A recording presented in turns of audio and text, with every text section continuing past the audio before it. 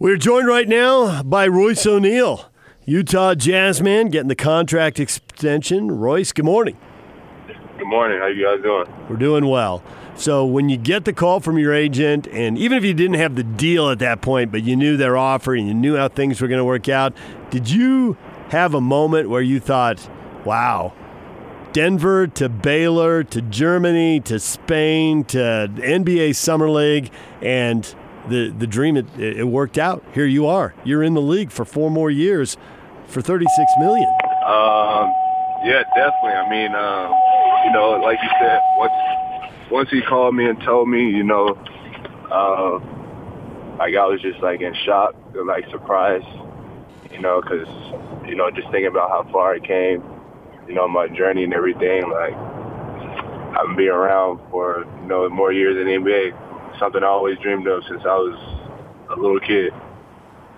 Yeah, obviously everybody dreams that, and you're living the dream. But I want to know from you, Royce, because you got to this point through your edge by grinding and giving everything you have. So how do you make sure you don't take that approach, wow, I've arrived? Because in order for you to be successful individually, you still have to have that hunger. I think just, it's just something I always grew up with, playing wise.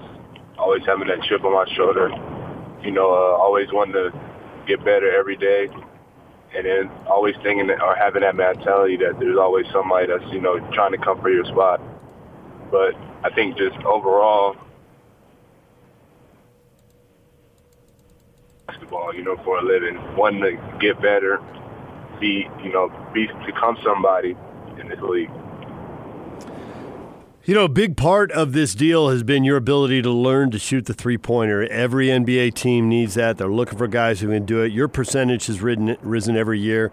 You're in the mid-40s now. How many three-pointers do you have to shoot? What kind of routine do you have to learn to do that at the level you're doing it? I think just, becoming consistent with it. During the summer, I can't even count up the number of threes that I shoot like every day. And then even now throughout the season, every day shooting at least 100 and just having that confidence when I get into games and then shooting the ball, being comfortable with it.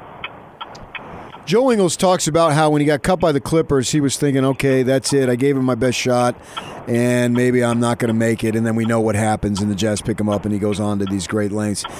Along your process, did you ever have any doubt of whether you would make it? I don't think I ever had doubts, but it was times I was disappointed. I always felt like I was close to making it.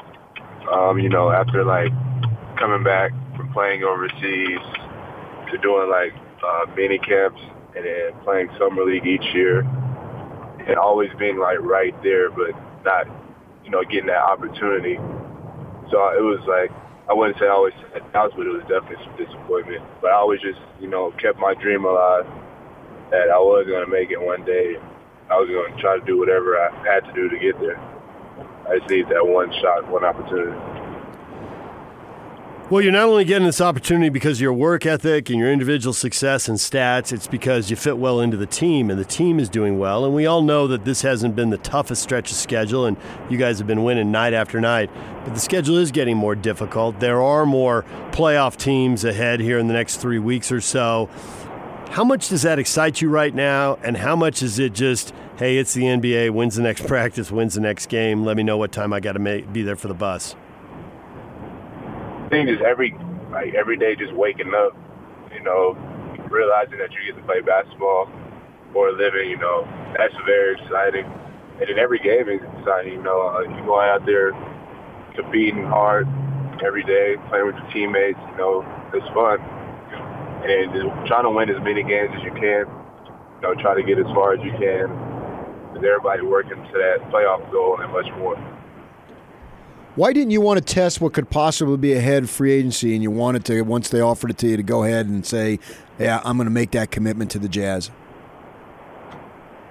I just, thought about everything, the situation I was in, team-wise, I feel like we have a great team that can, be competing, in the future of a couple more years, for a championship. The guys that are around me, being comfortable here in Utah. And then you never know what can happen free agency-wise. So, I feel really comfortable, with the guys, the team, coach, the front office people, and, just the opportunity that they gave me, one, to keep me here, and then for me to be around more than years to come. What do you feel is like your next big challenge? Just keep getting better. I don't try to limit myself or challenge myself like that. Think about it too much. As long as I, keep developing, keep being the person that I am, I feel like I'm gonna get better. Well, Royce, congratulations on the extension. 4 more years in a Jazz uniform, Jazz man for the foreseeable future. It was a long road, but heck of an accomplishment. Congratulations. Hey, I really appreciate it.